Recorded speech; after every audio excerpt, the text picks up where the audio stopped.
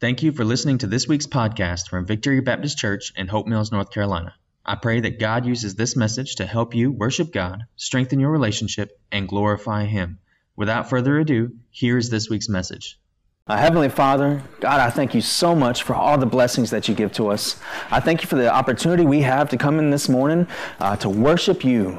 God, I just pray as we dig into your word that you will highlight your word for us, show us what it is that we need to hear. I know each and every one of us might need a slightly different message, but God, I know you have a message for all of us. Help us, God, to tune in and to hear you. In Jesus' name I pray, amen. Let's see. All right, so going through our VBS this week, this month, the theme has been in the wild. But the theme for the Bible studies and the theme for the sermons have been zoom in, focus on Jesus. So the idea is as Jesus is going about his ministry, we'll go in and we'll zoom in on four different instances, four different encounters with Jesus as he's going through his ministry. The first encounter that we had with Jesus was at the Jordan River. He came to be baptized by John the Baptist. John was preaching a message of repentance and calling people to be baptized. Well, Jesus came down to be baptized by John, and John said, hold on a second, something ain't right about this. Because Jesus didn't need to repent from anything. But Jesus said, we'll go ahead and do this because this is the Father's will, and we're gonna obey the Father. And then Jesus gets baptized, and he comes up out of the water, and the heavens open up, and God speaks from heaven and says, "This is my Son, in whom I am pleased," and the Holy Spirit descends on him like a dove. Now, if anybody has seen the newest version of Lion King, there's a scene in there that they totally stole from this encounter with Jesus. Simba standing in the water, and you see Mufasa in the sky, and he's talking about how proud he is of his son, and then the song that follows is about the Spirit. I'm like, they totally just took that from the Bible. But our second encounter with Jesus was at the Sea of Galilee, and he sent his disciples out ahead of him, and Jesus went up on the mountain to spend a little bit of alone time with God.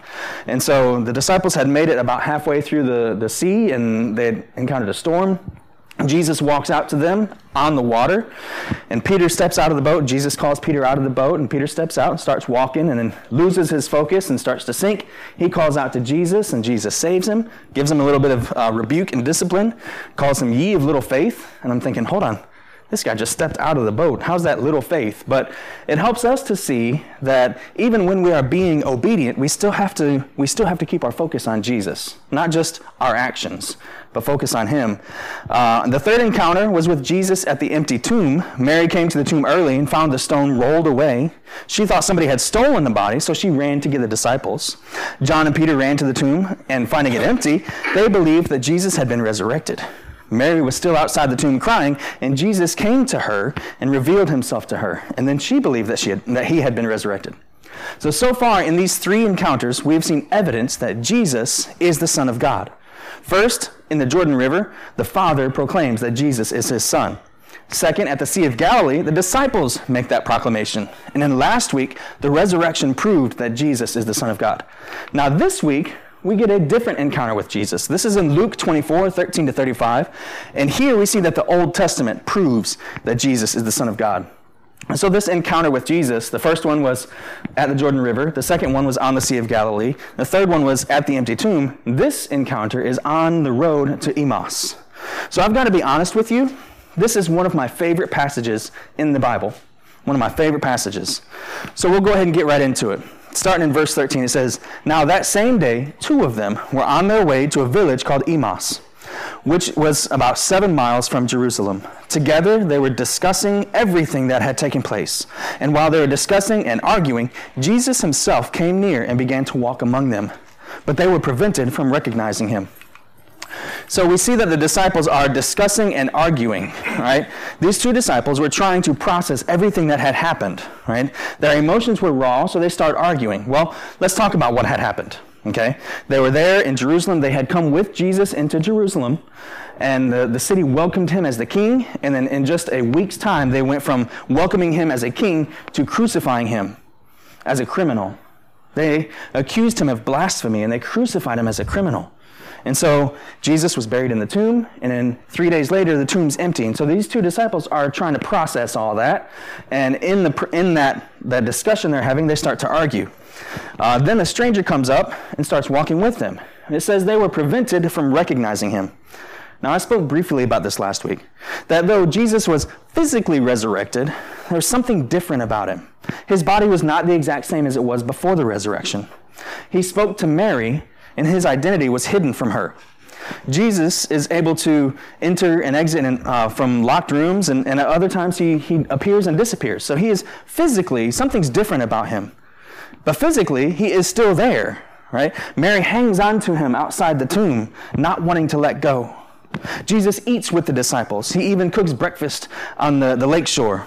So we've got, it's not some sort of ghost or apparition. Jesus is physically there, but he's physically different somehow.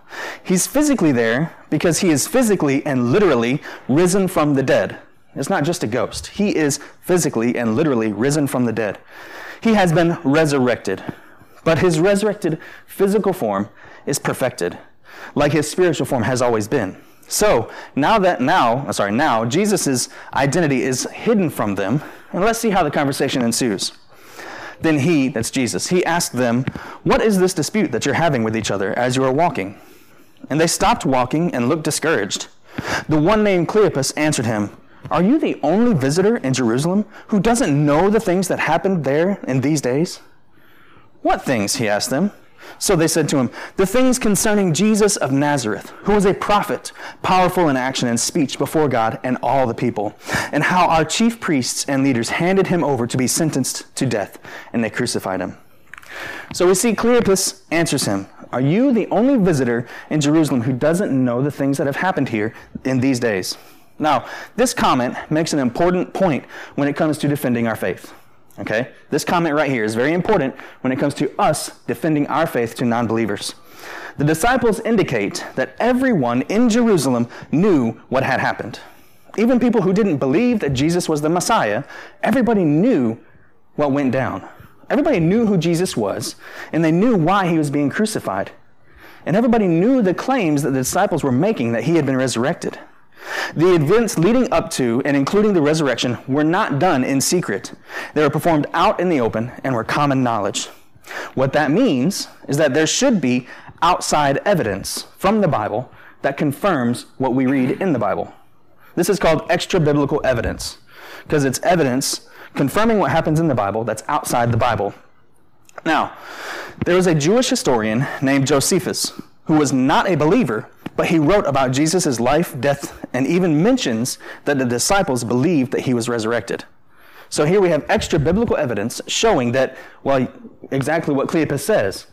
Don't you know what's going on here? Everybody in town knows what has happened. How do you not know? So we have outside evidence of a Jewish historian who says this is exactly what happened. So events as important as the arrival of the Messiah, his crucifixion, and subsequent resurrection would be important enough to make the news. Well, and apparently they did. So let's keep reading. It says, "But we were hoping that he was the one who was about to redeem Israel. Besides all this, it's the third day since these things happened. Moreover, some women from our group astounded us. They arrived early at the tomb, and when they didn't find his body, they came and reported that they had seen a vision of angels who said he was alive. Some of those who were with us went to the tomb and found it just as the women said, but they didn't see him." So let me summarize what these two disciples are saying. Jesus was a great prophet, and he was crucified by the religious leaders. But we thought he was the Messiah. Now it's 3 days from his crucifixion, and some people from our group are saying that his tomb's empty. The body is lost. So these disciples are clearly very upset. They thought Jesus was the Messiah, but he must not be because he's dead. Even though Jesus warned them that he would be betrayed into the hands of his enemies and that he must be killed, they then raised again, and the evidence is there for them to see that and believe it, everything except for the risen body. They don't believe that Jesus has been resurrected. All the evidence is there except for the risen body. Well, the risen body is there, they just don't recognize it yet. See, so many times when we are reading the Bible, we want to look back on the people in the Bible and wonder how they could just be so thick-headed. I know I do a lot. I look back and I'm like, how did you not see that? What were you thinking? How could you make that mistake? Especially when I look at what Peter does sometimes, I'm like, dude, what are you doing? But we have to recognize, we have to recognize that we have 2,000 years of history and study to look back on these actions that these people are doing. We weren't there in the moment. We have to remember there were people who had come from Jerusalem claiming to be the Messiah, and some of them would even gather a reasonable size group of followers. Eventually, though, all of them died, and all the hopes of the Israelites placed in them died along with them. These disciples seem to be reverting back to their old feelings of hurt and broken hope. Right? This Jesus of Nazareth must have been another one of these false messiahs who is now dead and gone. Their doubts are understandable, but there's something special about this Jesus of Nazareth, and they just don't see it yet. If we keep reading, we get to witness the events that lead to their understanding. So we're going to keep reading, picking up in verse 25.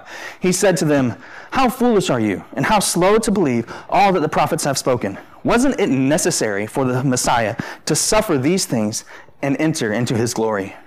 Then, beginning with Moses and all the prophets, he interpreted for them the things concerning himself in all the scriptures. They came near the village where they were going, and he gave the impression that he was going further. But they urged him, "Stay with us, because it's almost evening, and now the day is almost over." So he went in with them.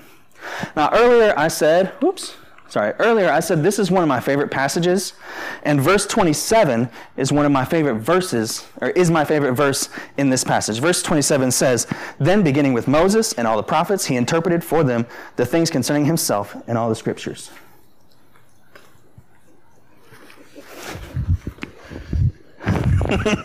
So what that means is that the whole Old Testament points to Jesus. See, the Jews divide the Old Testament into 3 sections: the Torah, the prophets, and the writings. Now, the Torah is made up of the first 5 books of the Bible. These are the books that Moses wrote, right? Sometimes you hear it called the Pentateuch. These are the first 5 books of the Bible, the books that Moses wrote. Then the second section is the prophets. Well, it's just like it sounds. These are the books that are written by the prophets. And finally, the writings. This section contains everything else, things like poetry and theology, for example. Now, a common way for a Jew to indicate that they were referencing all of the Jewish holy writings was to say Moses, the prophets, and the writings. Now, this became such a common idiom that they even shortened it down. Instead of saying Moses, the prophets, and the writings, that they just said Moses and prophets. And so when you read about that in the Bible, when they talk about Moses and the prophets, they're referring to the Old Testament. So what Jesus is saying here in verse 27 is that all of the Old Testament points to him. Everything from Genesis to Malachi, from the most prominent Old Testament figures like Moses and David and Abraham, to the most obscure characters like Zebiah and Huppah. And no, I didn't make those names up. All right? Jesus shows these disciples that the entirety of the Old Testament prophesies about the Messiah, and that Jesus of Nazareth specifically answers those prophecies. Now, obviously, we don't have time to go through the Old Testament for me to the whole Old Testament for me to show you all that, but let's hit a couple highlights, all right? So, starting in the creation, starting in Genesis, all the way back at the very beginning, right? In Genesis 1 and 2, God creates the whole world and everything in it, and he does this to reveal his glory and to be glorified. The main way that God is glorified is through his relationship with his creation, specifically his relationship with humanity. Now, the fall happens shortly after creation. When I say creation, the creation account is Genesis 1 and 2, and we read about the first sin in Genesis 3. And then the rest of the Old Testament talks about the fall. Right? So starting in Genesis 3, when Adam and Eve committed the first sin, humanity is cursed with sin. They're enslaved to it, and our relationship with the Creator is broken.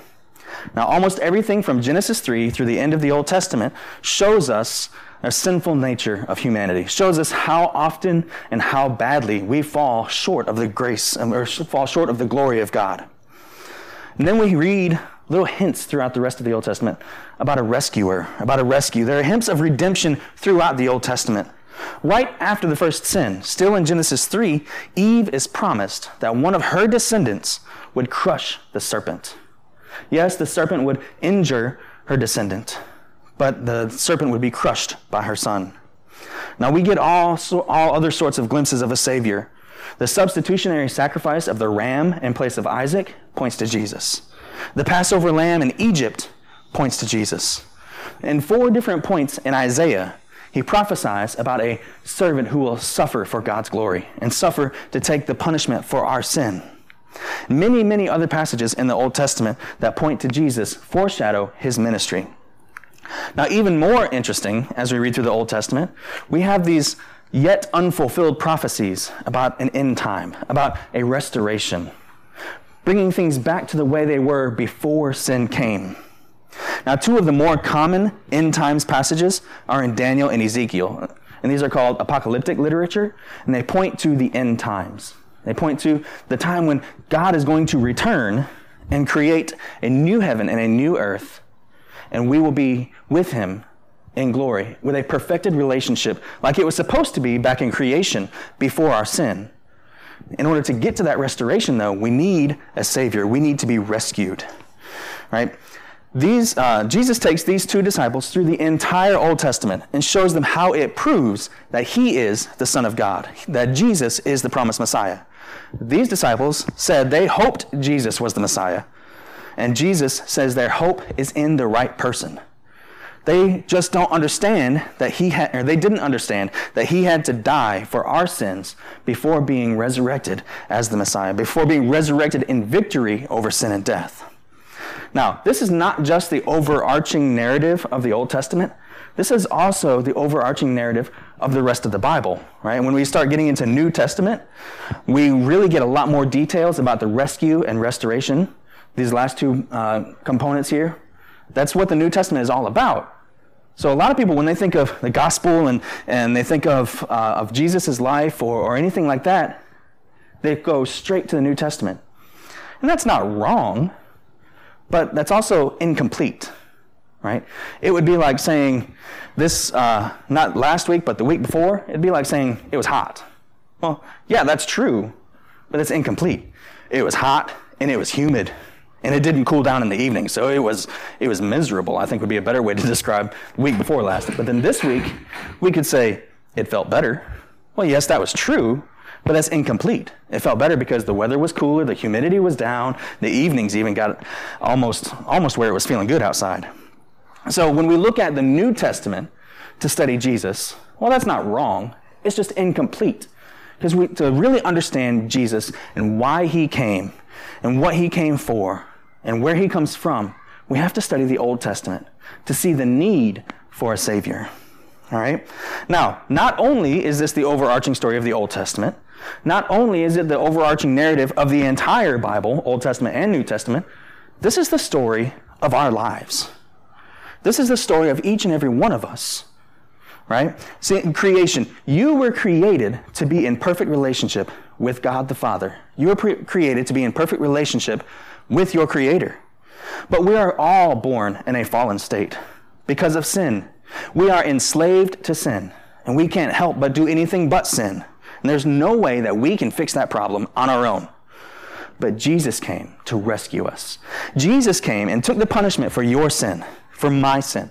And just like the ram who was sacrificed in place of Isaac, Jesus was sacrificed in our place. He came to rescue us from our slavery to sin.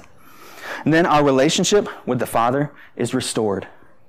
And then we get this look at the end times. When we look in the Bible, we get this picture of the end times, of a place and a time when all of creation is restored back to the glory of the way it was supposed to be before sin ever entered the world. So the whole Old Testament points to Jesus. The whole Bible points to Jesus. He is the main point of the Bible. At any point when you're reading the Bible and you come back at it thinking, well, that was all about me. Well, that's wrong. The Bible is not about you. It's for you, but it's not about you. The Bible is about Jesus and what he did for you. But it's not about you. It's about him. All right, so let's keep reading. It says, "It was as he reclined at the table with them that he took the bread, blessed and broke it, and gave it to them. Then their eyes were opened, and they recognized him, but he disappeared from their sight. Then they said to each other, weren't our hearts burning within us while he was talking with us on the road and explaining the scriptures to us? That very hour they got up and returned to Jerusalem. They found the 11 and those with them gathered together, who said, the Lord has truly been raised and has appeared to Simon. Then they began to describe what had happened on the road and how he was made known to them in the breaking of the bread. It says their eyes were opened and they recognized him. See, just like Mary, these disciples don't recognize Jesus until he reveals himself to them. In each of these instances where this happens, the people recognize Jesus after he does something that points to an action that he did before the crucifixion. See, with Mary, it was when he calls her name, right? When he calls her name, he reveals himself to her. She recognizes him. With these two disciples, it's when he breaks the bread and blesses it that they recognize him. Jesus reveals himself to them in that action. In another encounter, the disciples are fishing in a boat. They've been out there fishing all night, and they get nothing. And Jesus comes up on the shore. They had fished all night, and they didn't catch anything, but Jesus says, cast your nets on the other side. And they do that, and they pull up so many fish, they can't even pull the net into the boat. And it's at that point they recognize Jesus and for who he is. He's not just some stranger walking on the shore. He is Jesus. So in each of these instances, Jesus does something that points back to his life that reveals his truth to them. When these people recognize Jesus, not only do they recognize him personally, they also recognize the significance. If he is there, then he has been resurrected from the dead. Okay? If Jesus is there, that means he's not in the grave anymore. And if he's not in the grave anymore, that means he must be the Son of God. And it says that they went to the disciples and they began to describe everything that had happened on the road and how he was made known to them in the breaking of the bread. So once they recognize Jesus, they immediately go and tell others. They share their experience with others who need to hear it. Right? This is an important part of Christianity. We need to go and share our story with others who need to hear it. In this case, these disciples go and share their story with other disciples. Right? That's important for us. It's important for us to share our stories, what God has done in our life. It's important for us to share that with other believers. It gives us encouragement. It helps us to see how God might be working in our own lives. That's the main reason that we give these praises, or one of the main reasons we give praises before the sermon, is to encourage others, to give a testimony to what God is doing in your life. It encourages us. It builds us up as a body of believers. And it helps us see how God might be working in our own lives. Now, your story is unique. And therefore, nobody else is able to share your story the way that you can. Nobody else can share what Jesus has done for you like you can. Other people may be able to share the gospel more fluently or in a more sophisticated manner or in a way that just seems a little bit more comfortable. But they can't share your story like you can. Now, if you don't feel like you can share your story, this evening from 5 to 8, we're hosting the N1 seminar and workshop with Keith and Talia Comer. They're going to come and they're going to help you to bring your story to a point where you can share it with others, where you can feel more comfortable in sharing it with others. If you've not pre-registered, that's okay. You can still come, and I strongly encourage everyone to come to this event because it's going to help us all as a body to be more comfortable sharing our story. Like I said, it's important for us to share our story with other believers. It's also important for us to share our story with non-believers. Because when we share our story with non-believers, they get to see the goodness of what God is doing in our lives. A lot of people in our area might know the gospel. They might know, they have a mental understanding of what the gospel means.